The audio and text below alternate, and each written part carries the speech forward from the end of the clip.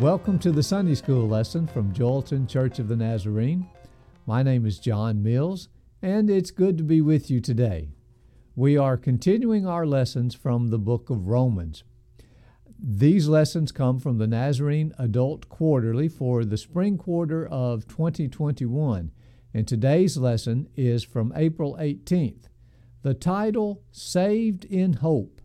And we're going to be looking at the second part of Romans chapter 8, verses 18 through 32. But before we get into the lesson, let's begin with a word of prayer. I want to pray together with you Paul's prayer for the Philippians from Philippians 1, 9 through 11. And this is my prayer, that your love may abound more and more in knowledge and depth of insight, so that you may be able to discern what is best, and may be pure and blameless for the day of Christ, filled with the fruit of righteousness that comes through Jesus Christ, to the glory and praise of God. Amen. Now, Paul has spent the first part of Romans chapter 8 giving us this grand description of the life that's available to us, the life that's in the realm of the Spirit.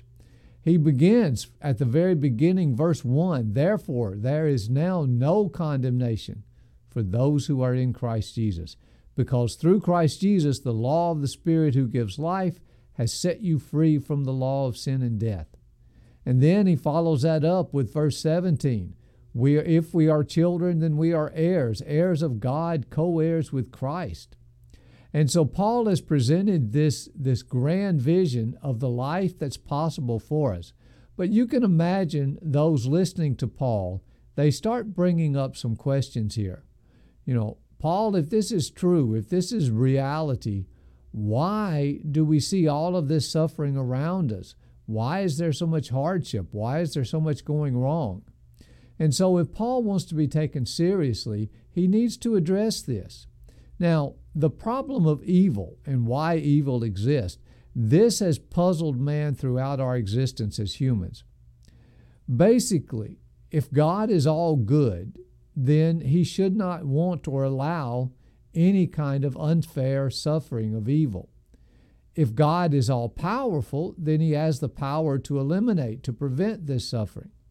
So, if there is an all good, all powerful God, then evil shouldn't exist. There should be no unfair suffering. The problem is we know that evil does exist. Now, the skeptic answers this by saying, well, this is proof that there really is no God. Philosophers and other religions have dealt with this in three basic ways. First of all, they may deny that there is actually evil in the world. There are groups such as the Buddhists who would say that evil suffering is just an illusion. There are those who would deny that God is all good. There are polytheistic religions that have good gods and bad gods. You have groups such as the Zoroastrians. And there are groups who would deny that God is all powerful. But Paul's response to this is to address all three of these misunderstandings. He tells us that we misunderstand the connection between evil and suffering, so we don't really understand evil. We misunderstand what it means for God to be good, and we misunderstand what it means for God to be powerful. And that's what we want to look at in this lesson today. So Paul begins by stating that we are misunderstanding the connection between suffering and evil. Now, our view is evil is undeserved suffering, suffering without a purpose. We see things such as the 74-year-old John Weissert. He was shot and killed last week with 7 others at the FedEx facility in Indianapolis. Or we think of the 39 people who were killed on January 12th when the countries of the Philippines, when its most active volcano erupted. We think of the trial this week of the man who had killed George Floyd. And so we see suffering. Suffering is a sign, we believe, that something is wrong. We can't see how a loving God will permit evil suffering. But Paul's message is, first of all, suffering is not a sign that something has gone wrong. Paul tells us suffering is an inherent part of the design of this world. It's actually built into God's plan. Romans 8:17 sets it out very plainly. Paul says, we are heirs, heirs of God and co-heirs with Christ, if indeed we share in his sufferings in order that we may also share in his glory. So Paul is telling us suffering is not an aberration. Suffering is built into the design. Now, suffering also is not evil because God redeems suffering by giving it a purpose, by having it accomplish something good. Now, we recognize that suffering that produces something worthwhile is not evil. In fact, we would regard it as a positive, a good. For example, we may suffer when we exercise, but we don't think of that as suffering because we realize it's doing us good. When a mother gives birth to a child, she would not necessarily consider that suffering because of the child that she gains. So, Paul wants us to know we share in Christ's suffering, but it has a purpose that we may share in his glory. And he goes on to say, the glory that will be revealed in us will make everything worth it, will be far more valuable to us than the suffering that we go through now. Now, even when suffering is undeserved, when suffering is inflicted on us without our having a choice, it is not by definition evil. There is such a thing as vicarious suffering. It's God's plan. It's a way that he allows us to participate in his redemptive efforts. Now, we would recognize that if we suffer because of our own actions, that this is not evil. We would call it justice when you suffer because you've done wrong. When we suffer willingly on someone else's behalf, we would not consider it evil. But if we suffer by having others' suffering put upon us, we consider this evil. But Paul gives two examples here of how God allows us to participate in his redemptive efforts through vicarious sufferings, when sufferings are inflicted on us because of what other people have done. The first example he gives us is that of Christ himself. Paul tells us that we are co-heirs with Christ. We are to share in his sufferings. But we have to think about what those sufferings were. All of Christ's sufferings were vicarious. They were inflicted upon him because of the sin of man. Isaiah painted this picture of the suffering servant to tell us that Christ was bruised for our iniquities. So Paul wants us to know this vicarious suffering is not evil. It is God at work. Christ was an essential part of God's redemptive efforts. And then Paul goes on to say that creation itself, this physical world, is subjected to frustration, not by its own choice, but it's given over to frustration by God's will to be part of God's redemptive efforts, to contribute to the freedom and the glory of the children of God. So we can see that vicarious suffering, when we are subjected to suffering because of others, when we suffer on behalf of others, this is not necessarily evil, but it's a way that God allows for us to be part of his plan of redemption. God is using us to renew all of creation. Paul writes in Colossians 1:24, "Now I rejoice in what I am suffering for you, and I fill up in my flesh what is still lacking in regard to Christ's afflictions for the sake of his body, which is the church." Now, we also have to realize that suffering can be part of God's prevenient grace, that God can allow us to suffer to be a part of his plan, to be a part of the way that his grace is channeled into our world, even for those who do not know him. We undergo a certain amount of suffering as an inevitable consequence of this world, of the way this world is designed.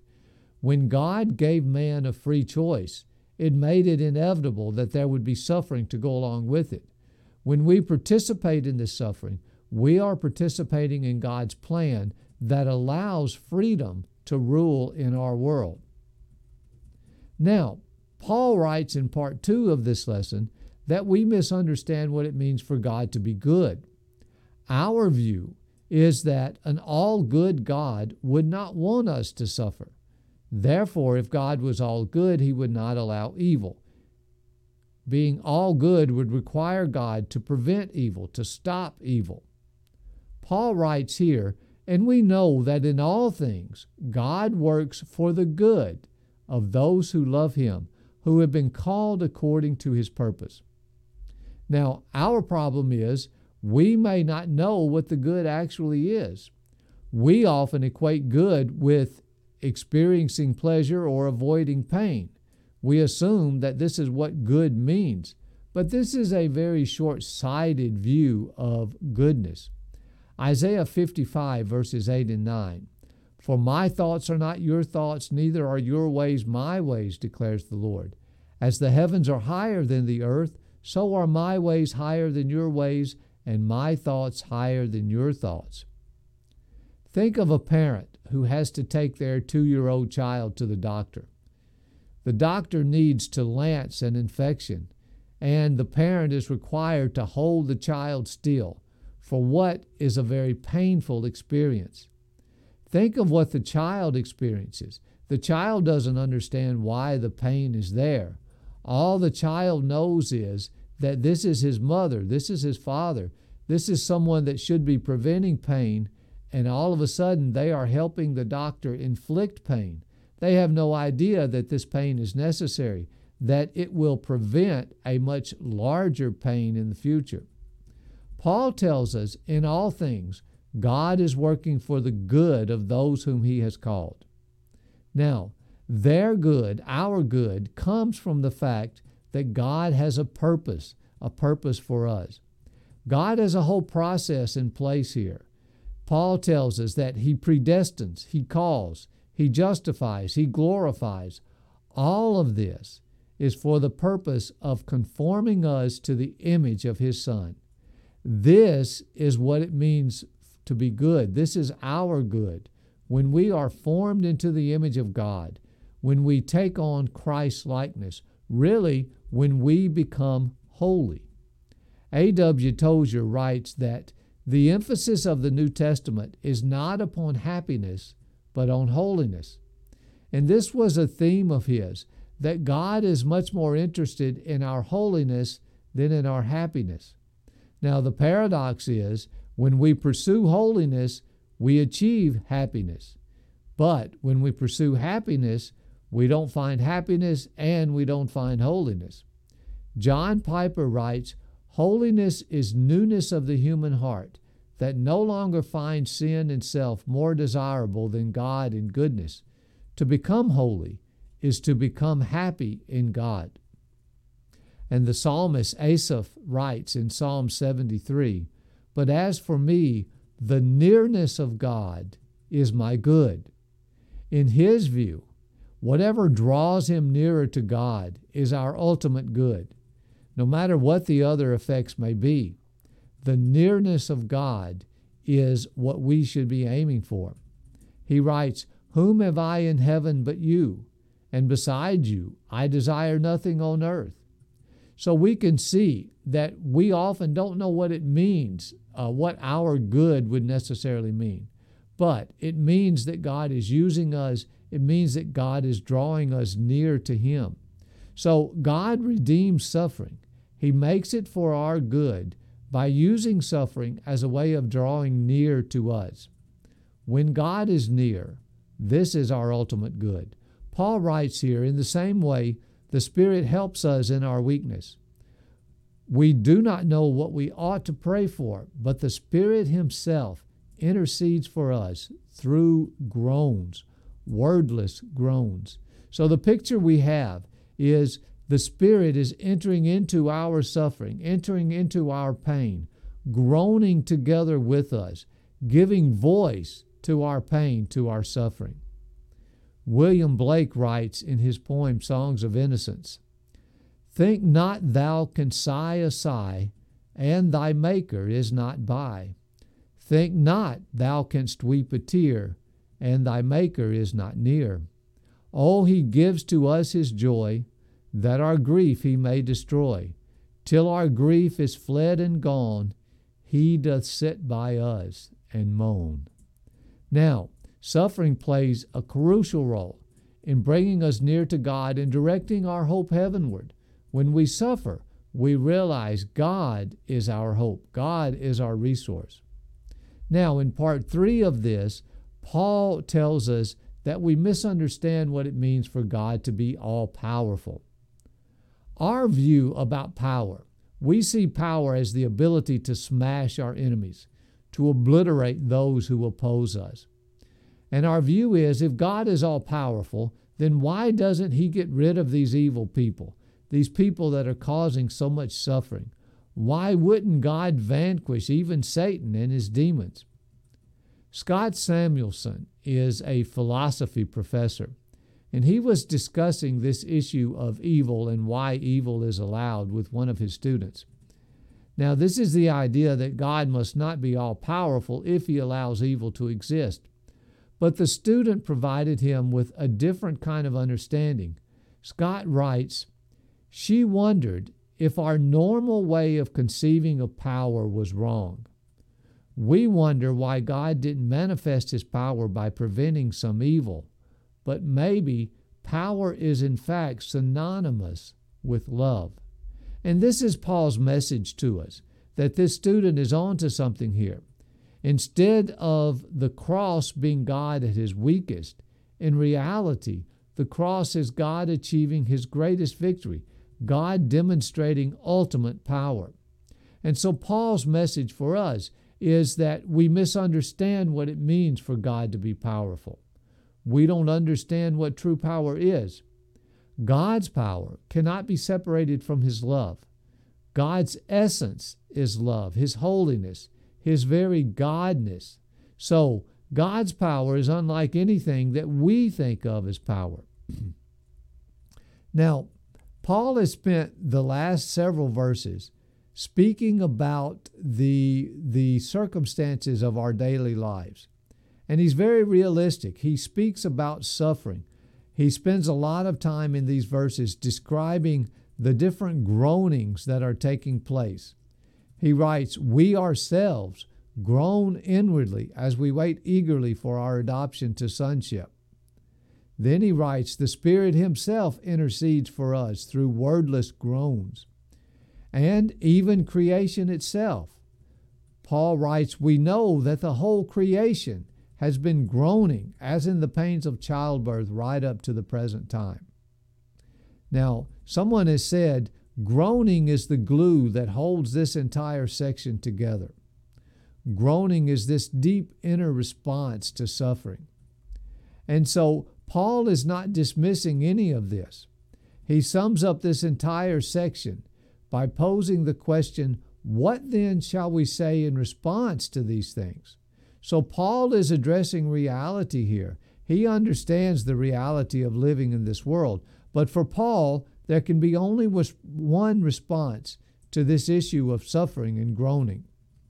Now, those who were hearing Paul were asking, doesn't our suffering, doesn't this contradict or negate the idea of a God who's in charge, a God who is powerful to save? Paul's answer is to point to the cross. He writes, "He, God, who did not spare his own Son, but gave him up for us all, how will he not also, along with him, graciously give us all things?" What Paul is saying is, the cross is the ultimate demonstration of God's power over sin and God's power over suffering and evil. The cross is the ultimate expression of the love of God, love triumphing over all. And he says this love will continue to triumph so that we are given all things. It will provide for the total redemption of this world. When the world looks at the cross, it sees weakness. It sees impotence in the face of evil. It sees evil as being victorious on an epic scale, but Paul is saying this is a total misunderstanding of the cross. The cross is the ultimate expression of the power of love. Colossians 2:15, Paul writes, "And having disarmed the authorities and powers, he, Christ, made a public spectacle of them, triumphing over them by the cross. So Paul is telling us, when you're overwhelmed by the suffering that's all around you in this world, when you are beginning to doubt whether God has the power to do anything about the evil we find, look to the cross.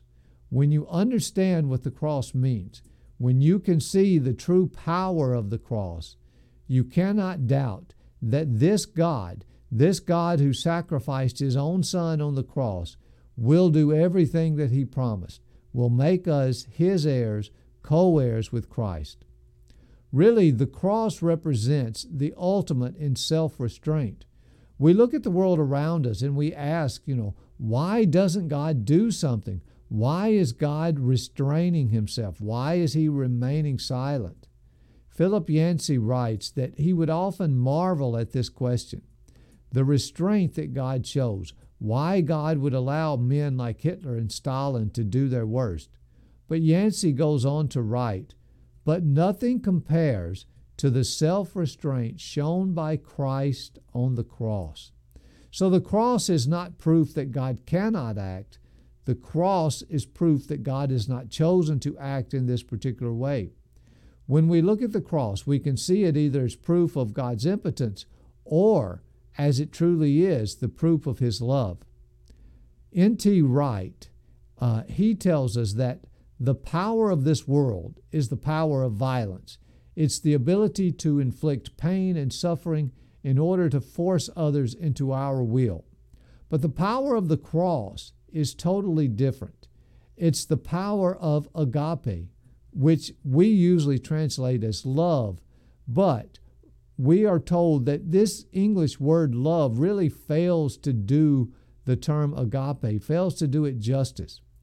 Wright tells us that agape is the multidimensional, all-embracing energy that sweeps us off our feet, that totally transforms. And the cross is the fullest expression of God's agape, God's love. It can be defined as pure, willful, sacrificial love that intentionally desires another's highest good. God's agape love demands that he express a totally different type of power, not a power that crushes his enemies, but a love that transforms his enemies. God is love, pure love, total love, the very essence of his holiness. And this means that God desires the good even of those that hate him. God's love is his character. It's an outpouring of who he is. Love is God himself. So when God is present, love is manifested.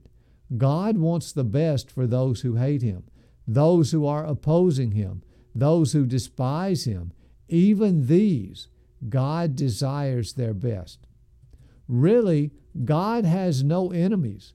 When we are opposed to God, when we are hostile to God, this hostility is on our part. It's not on God's part. And God's love demands that he respond in a different way. We can see this through a saying that's attributed to Abraham Lincoln. He is finishing up the Civil War, a war that had left hundreds of thousands of Union soldiers either dead or maimed for life. And many in the North felt that Lincoln was being too lenient on the South. And one day, a woman really took him to task for this. She tells him, "Don't you realize these are our enemies?" And Lincoln is said to have responded, "How can I better destroy my enemies than by making them my friends?" God has no enemies. There's no one that God wants to see destroyed, that he wants to write off. Ezekiel 33:11 tells us, God takes no pleasure in the death of the wicked. 1 Timothy 2:4 tells us, God wants all men to be saved. 2 Peter 3:9, God does not desire that anyone should perish. When we were fighting our wars in Afghanistan, the U.S. military soon realized that we had the sophisticated weapons, we had the military technology to really totally overwhelm any kind of organized resistance that the Afghanistan military could put up. But we soon realized this was not enough. We could bomb Afghanistan back to the Stone Age, and we still would not win this conflict. So the military had to begin a campaign that they called Winning Hearts and Minds.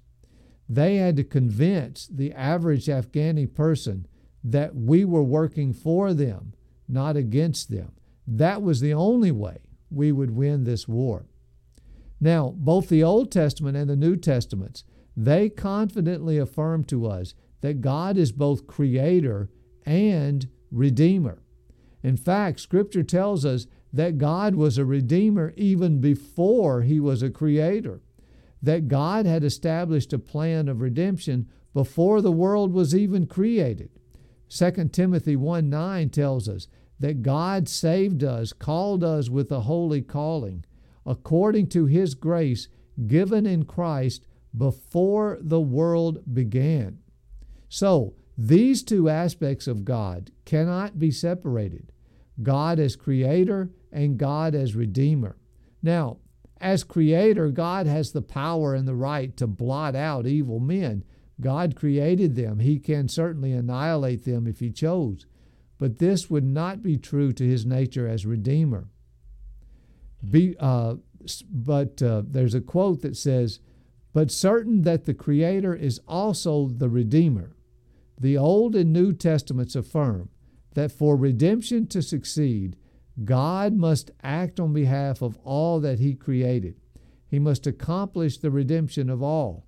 Otherwise, salvation is redefined as God picking through a trash pile." This was written by Al Truesdale. And so his point is, God doesn't just pick out those he wants and leave everyone else to perish. God is wanting to bring all men to repentance.